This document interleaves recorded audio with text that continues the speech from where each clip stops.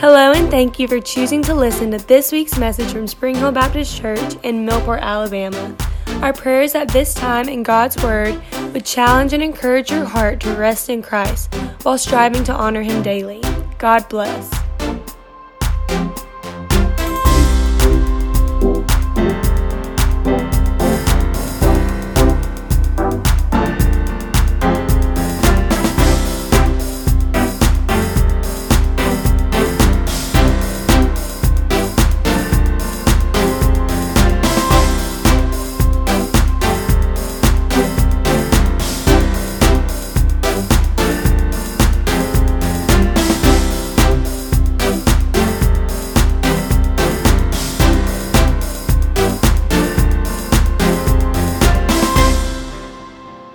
I am thankful to be able to stand before you this morning and just approach God's Word together as a congregation and just explore some truth in Acts chapter 2, 42 through 47. So if you want to turn with me, that's what we're going to be spending our time this morning. It's Acts chapter 2, verses 42 through 47.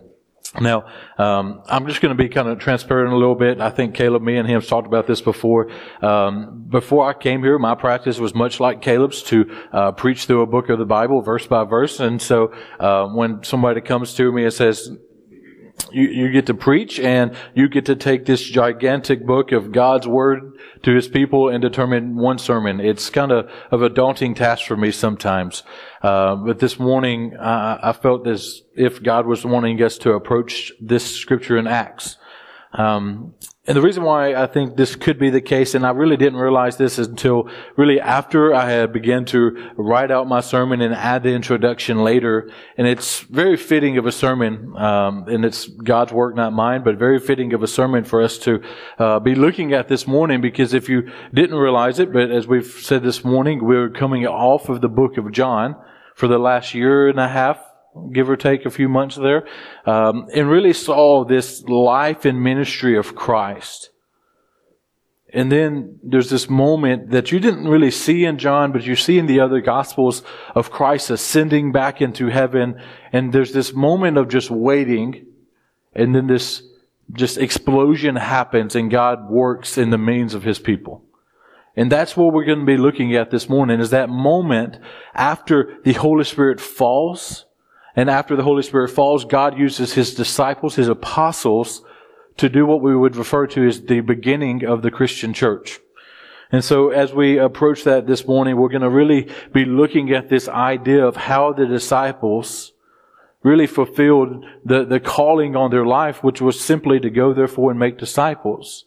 And why that is so significant is that's the same calling on each and every one of our lives here.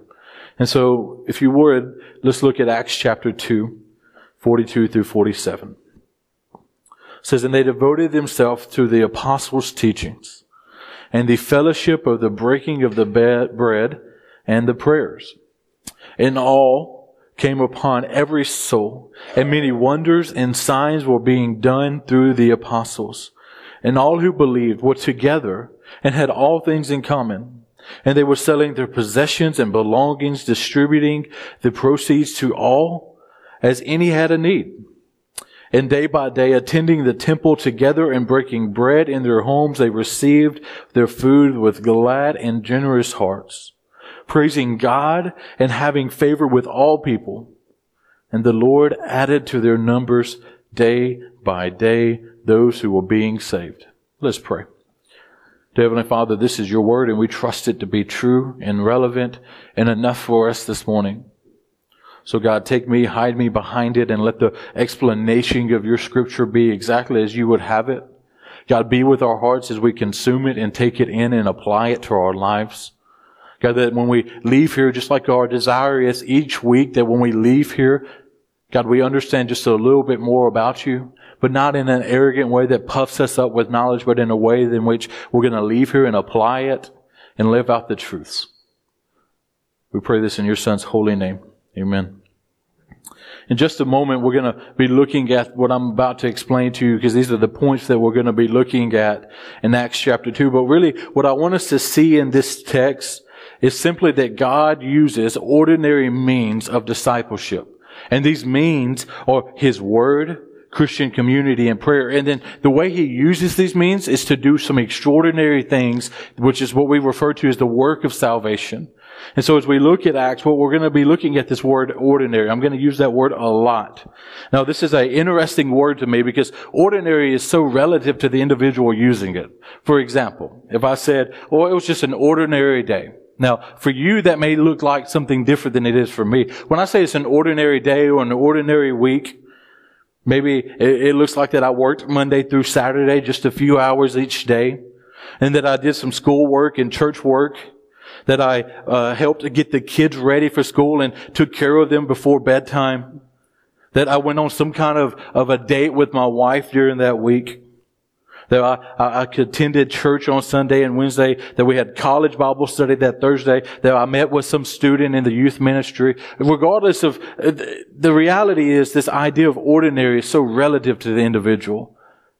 Because when you say an ordinary week, it may look much different than my ordinary week. Especially if you have a job that is taking you to different places and different areas of life. So this morning, as we look at this term ordinary, you may not really understand what I mean by that, but it's really just this everyday thing of life.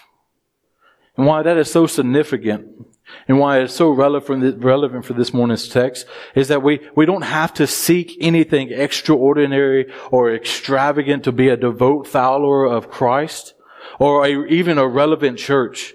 We simply commit and rest in the ordinary means of discipleship.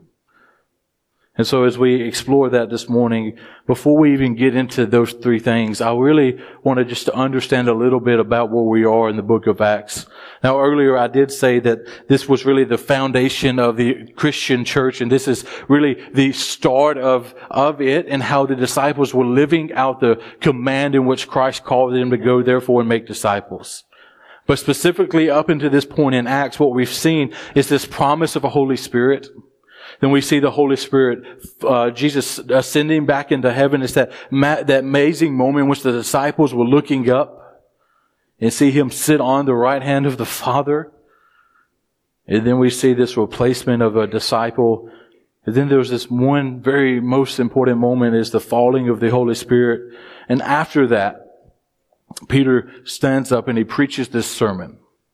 And one day I would love to just preach and teach through that sermon because it is a wonderful just explanation of the Old Testament and how God was working through His people. But as I looked through the first few chapters of Acts, the most important verse for our context this morning is verse 41. I didn't read it, but you can look at it with me. It says, "And so those who received His word were baptized. And there were added that day about 3,000 souls." That seems amazing to us because if 3,000 individuals come to Christ and salvation today, which they're not here, but if they did, then we wouldn't know what to do. We wouldn't know how to disciple them, how to pour into their lives. And I don't think it was much different for the disciples in this moment. But what's so significant about that is in this first verse in 42, that what we're going to look at, it says this. And they. Now that's going to be so significant because and they is talking about these 3,000 souls that have come to Christ in salvation prior to this dedication to these three areas of life.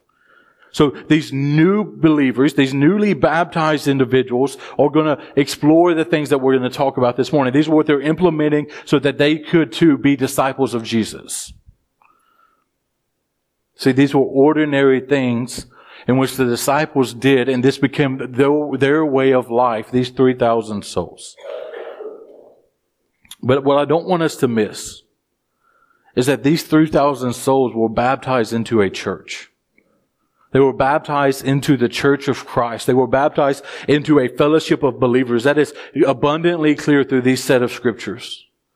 And what I want to be clear about that is that as an individual, when you came to Christ in salvation, when you realized that God was perfect and holy, that you were sinful and rejected and rebelled against Him, and you turned away from your sins and turned to Christ and His redemption that He's bought for us on the cross of Calvary, when you were saved, and if you're here and you're not a believer and you feel God is calling you to that this morning, then you're not saved as an individual on an island. You're saved as an individual to a greater church. And it takes the church to disciple you. And so as we look at these ordinary means, we're going to be looking at ordinary means of discipleship as well as what it means to be an ordinary church. And ordinary is not a bad thing this morning. Ordinary is the way in which God saves souls. So, nonetheless, let's look at verse 42. It says, and they devoted, once again, these 3,000 individuals that have come to Christ in salvation and were being baptized, devoted.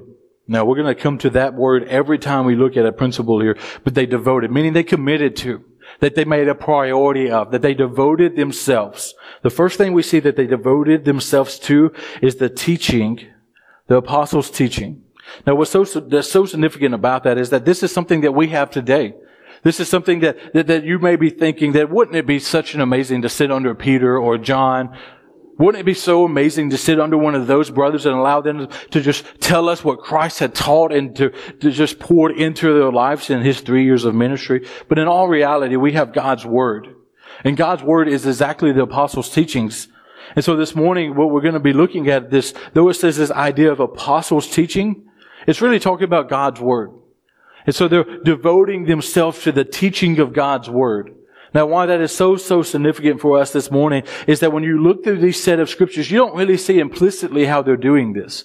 But rather, it's this DNA of their church. It's the DNA of the believers in every area of their life. See, when you look at verses 42, it says they devoted themselves. That's what we see now. But then when you look at verse 46 and 47, it says that they were attending temples, that they were breaking bread in their homes, and they were praising God. That this idea of devoting themselves to God's Word was something that was in the midst of everything that they did as believers in the church. This is the same thing it must be in our lives today, is God's Word must be central to every area of our life. If it be the relationships that we have, it be the friendships that we have, it be our time at church. See, in all reality, there's many ways that this is so relevant to us. First and foremost, it's that time that we as individuals take in God's Word regularly. That we would make it a priority, that we would as individuals either wake up early or stay up later to make sure that God's Word is being impactful on our lives. Maybe if you're the individual like myself, where you drive a lot or you're able to listen things to a lot, that you have someone read the Word of God to you. That you plan your time in God's Word. I know for some that just seems like there's a loss of just joy and pleasure in it, but in all reality, the things that we make important in our life gets planned. Ball practice, work, dates with our spouses, anything that we're going to do on the regular basis of our lives is going to be planned in our everyday routine. God's Word must not be any different than that. But the reality is you're not going to be perfect. You're not going to pick up God's Word daily. You're not going to spend an hour in it every day, all day. Every time you come to God's Word, you're not going to walk away uplifted and joyful. In all reality, that doesn't matter. What matters more than anything is that you're approaching God's Word and allowing His Spirit to teach you. And that when you fail in this, you know that there's a God that has grace that is abundantly and is more than you could ever imagine. But don't let our fallings, don't let our issues be an excuse, but rather let us commit, let us devote ourselves. But also when we move past the individual area of our life, that we should commit to the preaching and the teaching of God's Word. The preaching of God's Word is something that we regularly do on Sunday mornings and Sunday nights as a church. It is something that is done week in and week out. And one of the beautiful things about verse by verse expository preaching is that you're getting the whole counsel of God's Word. When Caleb preaches through Ruth here in a few weeks and walks through this, guess what? When he gets to that hard text and that hard scripture that he may want to avoid as a pastor, he can't. Because he's preaching verse by verse through it, so he has to approach it. He has to tackle that. That's the beautiful thing about committing to the preaching of God's Word. And in a church like this, you're getting the whole counsel of His Word. But also the teaching of His Word. That we would make the primary times as a church when we do this is Sunday morning. That we would make Sunday school a priority. That this would be something that we would seek out and attend. That we would set the clothes out early the night before so that we can get the kids to church on time. That we would do whatever it takes, fill up the gas, set the timer on the coffee pot, to do whatever it takes to make sure that we make Sunday school a priority. But also, for those that maybe do that, there's also going to be a time in just a few weeks where we bring our Sunday night time together in God's Word back. And the question that I would have is, are you going to devote to that? Are you going to devote to God's teaching in that hour? So in all reality, what we see is that being committed to God's Word is more than just reading your Bible daily. It is also more than taking notes while the pastor is preaching. It's a commitment to God's Word. It's not only understanding the text, but applying it to our everyday lives. See, these believers, this early church, they committed and they devoted themselves to the teaching of the apostles, which is the teaching of God. We are no different. If we're going to be a vibrant church that is seeking to save lost souls, then we must first commit to the teaching of God's Word as individuals and as a body of believers. The second thing that we're going to see as an ordinary means of discipleship is Christian community. This is such an amazing thing in the book of Acts. In these few verses, this is just an amazing principles that we find in this text. But we're going to look at 44 through 46 to really explore this morning. So if you would look at that with me. 44 says, "And all who believed were together and had all things in common. They were selling their possessions and belongings and distributing the proceeds to all as any had need. And day by day attending the temple together, breaking bread in their homes, and they received their food with glad and generous hearts, praising God." Now, much like the idea of the preaching of God's Word and the devoting to the teaching of the apostles, this idea of praising God was something they were doing in all areas of life. It was a way in which they lived. It wasn't just something they did 30 minutes before the preaching time. It wasn't something they did just really in the small group time. They were praising God throughout all areas of life. And one of the major ways they did that, and what we see in this text, is through the fellowship and the breaking of bread. Now, so often when we approach this idea of breaking of bread, we may immediately think of communion. As we explore that, we're going to see that's not necessarily what's going on here, though the early church did make that a priority as well. But it's not what this text is talking about. First and foremost, though, we see in verse 44, it says, having all things in common. Now, does this mean that when these individuals come to Christ that they magically became the same personality types and that they had the same sports team that they enjoyed? They still like the same events, had the same hobbies? Is this what that text means? By no means. It means that the one thing that mattered more than anything else, that is what they had in common. So therefore, they had all things in common, and that is Christ. This doesn't mean that they had the same life cycles, or they had the same hobbies, or the children were the same stage of life, but rather the thing that brought them together was greater than anything else. It also means that they were committed to one another in all areas of life. In the difficult and hard moments, in the moments of great sadness or with wonderful rejoicing, that they were together in these moments, coming and pulling together, focusing on what mattered most, and that is Christ. But we also see in this idea of fellowship says that they were selling their possessions and distributing as any had need. Now, did the early church sell everything that they have and live in the commune and live separate from the world? Are we as individuals called to sell our homes, our vehicles, and everything that we have and just bring it to the church and trust and allow the church to do whatever they see fit to go with it? No, that's not what's going on here. What's going on here is that these believers, that they had all things in common. They couldn't live in a life of luxury knowing that their brother beside them was in dire need, in difficult circumstances. They were simply just taking care of one another. And I really just want to praise our church in this is something you do greatly. That when you know of a need in your brother or sister's life, that you take care of that in some capacity or another. And that's exactly what this early church is simply doing. It's just taking care of one another, knowing that life is hard and difficult and loving each other through it. The second thing, and I said we would get to it, is this breaking of bread. That they breaking breads in homes. If I'm going to be honest, this is one of the most difficult things to do in Scripture for many, but also one of the most rewarding things that you can do in your life. It is simply having your fellow church members over at your house and having a meal with them. See, this is what I mean by ordinary things of discipleship. This is simply breaking bread together, having a meal together, rubbing elbows together. Because when you have a meal with somebody, there's things in a conversation that comes out that would never come out if you were standing in the foyer after church or during the time in which we shake hands at our Sunday services. The reality is there is nothing more mundane than having dinner together. But it is a wonderful means in which God deepens our relationships with one another and allows us to pour into each other. I'm going to get to this again in a second, but I would really encourage you is invite somebody over for dinner one day. It's so simple. Invite somebody for dinner one day that's not your friend. That's not the person you see every week in your home or in their home. That member of the church that you don't know that well, that one that you may not even remember their name. Invite them to your home to have dinner with them. See, when we look at this idea of fellowship and breaking of bread together, the first application that really comes to my mind is that to be a part of church more than Sunday morning.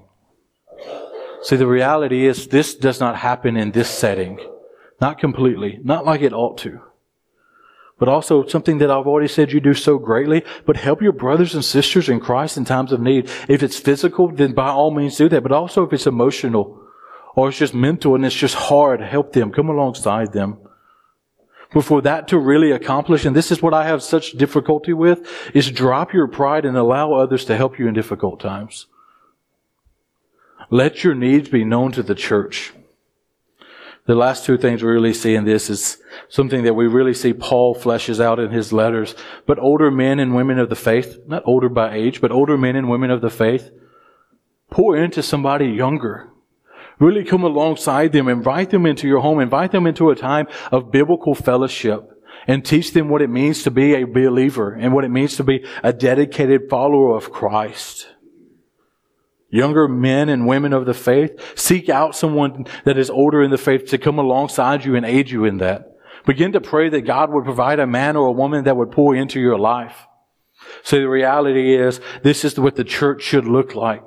Because if we want to take a step back, many of us, we don't have fathers or mothers that are extremely dedicated to the faith, that can really pour into our lives in that kind of a relationship. Seek out your father, seek out your mother in the faith, seek out your son, seek out your daughter in the faith. I've already said it, but I want to echo it again. Invite somebody over for a meal.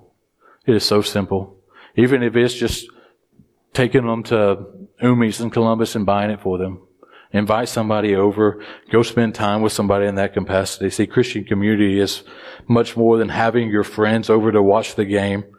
But it's also more than just a Bible study each and every time that your friends go over. Christian community goes beyond commonalities or family structure. Christian community goes beyond pleasant exchanges during the fellowship portion of the worship service. It's sitting across the table from one another and just rubbing elbows and getting to know each other. The last means of ordinary discipleship we see is prayer. This one is much similar to the first one, which is God's Word. We don't really see this explanation in this set of scriptures. But when you read through the book of Acts, you see that they were devoted to prayer in almost every area of the church's life. Even before Peter begins to preach and the Holy Spirit falls, they're devoting themselves to prayer, and we see this revival come out. See, they were devoting to prayer during tending of the temples and breaking bread in their homes and praising God. See, this is a thing that we must practice. This isn't something that is just a very minute part of life. See, the purpose of prayer is not this magical convincing of God to do something for us or even to do something that is contrary to His sovereign plan. Rather, prayer is a commitment to prayer as a regular. It's because it's one of the ways in which God focuses our hearts and desires to be His. It's the way in which God rightly lines us up, His children, with the desires of the Father. Prayer is, God's not this magical genie in a bottle that you shake and you rub or you do whatever it may need to do to convince Him to save someone, convince Him to save your marriage, convince Him to do anything. Prayer is something that you do so that you can grow in your discipleship. It's not this magical moment where God fixes everything in your life. Rather, it's this moment where you come before a perfect and holy and sovereign God and say, I don't know what I'm doing. You do, and do what you want to do, and allow me to trust in you in that moment. See, the disciples devoted themselves to this. See, the purpose of prayer is not this magical time to convince God. See, the disciples were in a moment where it was good, but many of them would end up losing their life for the name of Christ. And they were able to do so because of these ordinary means of discipleship. And they were able to take 3,000 souls and lead them in discipleship of Christ through these ordinary means. See, the reality is simple. God desires to use what we might consider ordinary means to make us into His disciples. For He can take something as ordinary as God's Word, Christian community, and prayer and transform your life in some amazing and miraculous ways.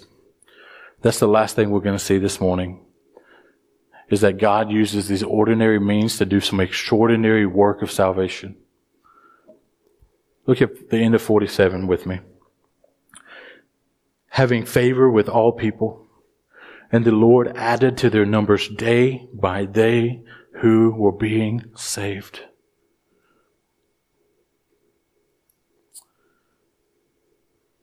Let's not look over this. Does this mean that the disciples in the early church had no problems with outsiders of the faith community? By no means. Not only 30 or 40 years later, we're going to see that Nero comes into the scene, as Caleb mentioned last week, and going to begin to throw Christians into the gladiators pit to die for their faith. That they would be burned at the stake. That after this, that this perpetual persecution of believers is going to unfold. Even right after this happens, there's a guy that enters the scene named Saul that God transformed, and he is now known as Paul, and he is one that's an evangelist of the gospel that wrote 13 books of the New Testament. See, the reality is the disciples wasn't living in a perfect world where everybody looked at them as good people.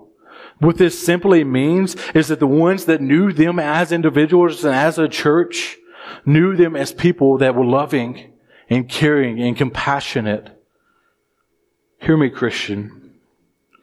As one that has been getting forgiven of your sins, contrary to the judgment that you deserved, you should not be known as a cheap tipper, a bad employee, an angry driver, that dad or that mom at the sporting event, a bad student or a neglectful parent. You have been marked with the gospel, and we should live as we have. See, the reality is when people think of us as an individual, though we may not be perfect, they should think of Christ. That's what it means to have favor of the people. The last thing it says, and the Lord added to their numbers day by day, and they were being saved.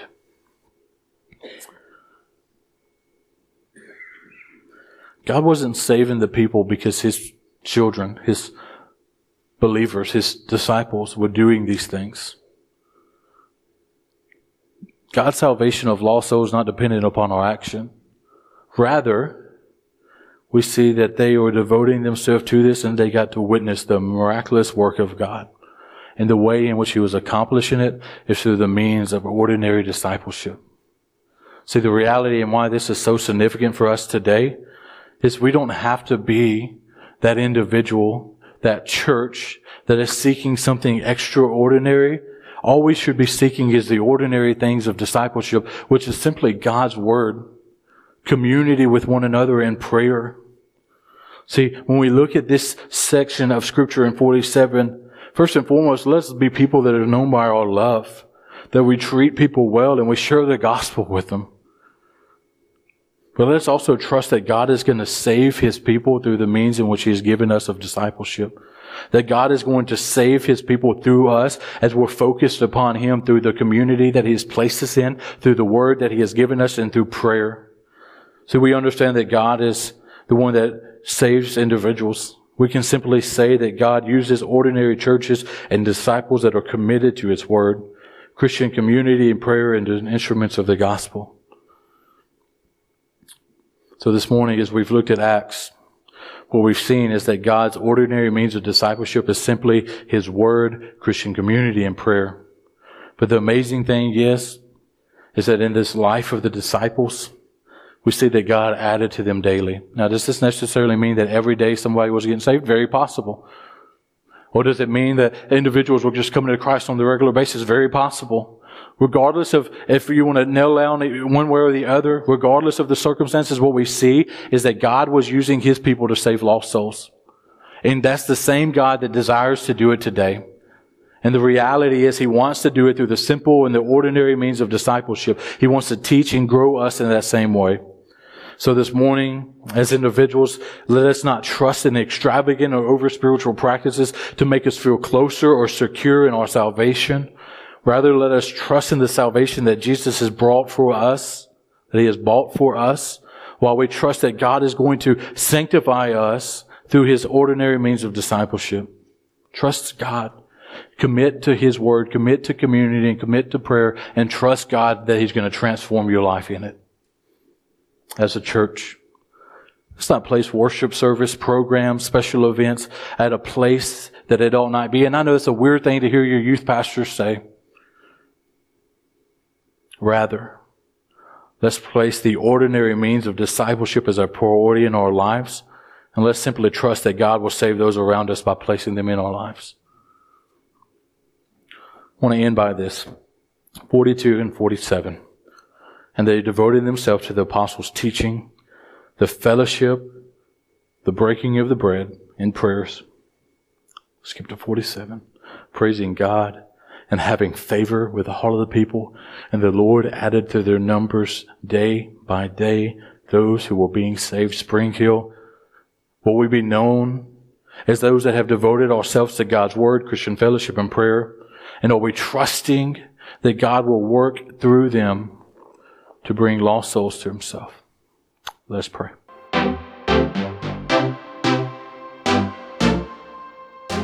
We want to thank you for listening to this week's message. We would love for you to join us on Sundays at 10 a.m. as we seek to make much of Jesus and love above all else. For more information, you can find us on Facebook at facebook.com/The Spring Hill Baptist.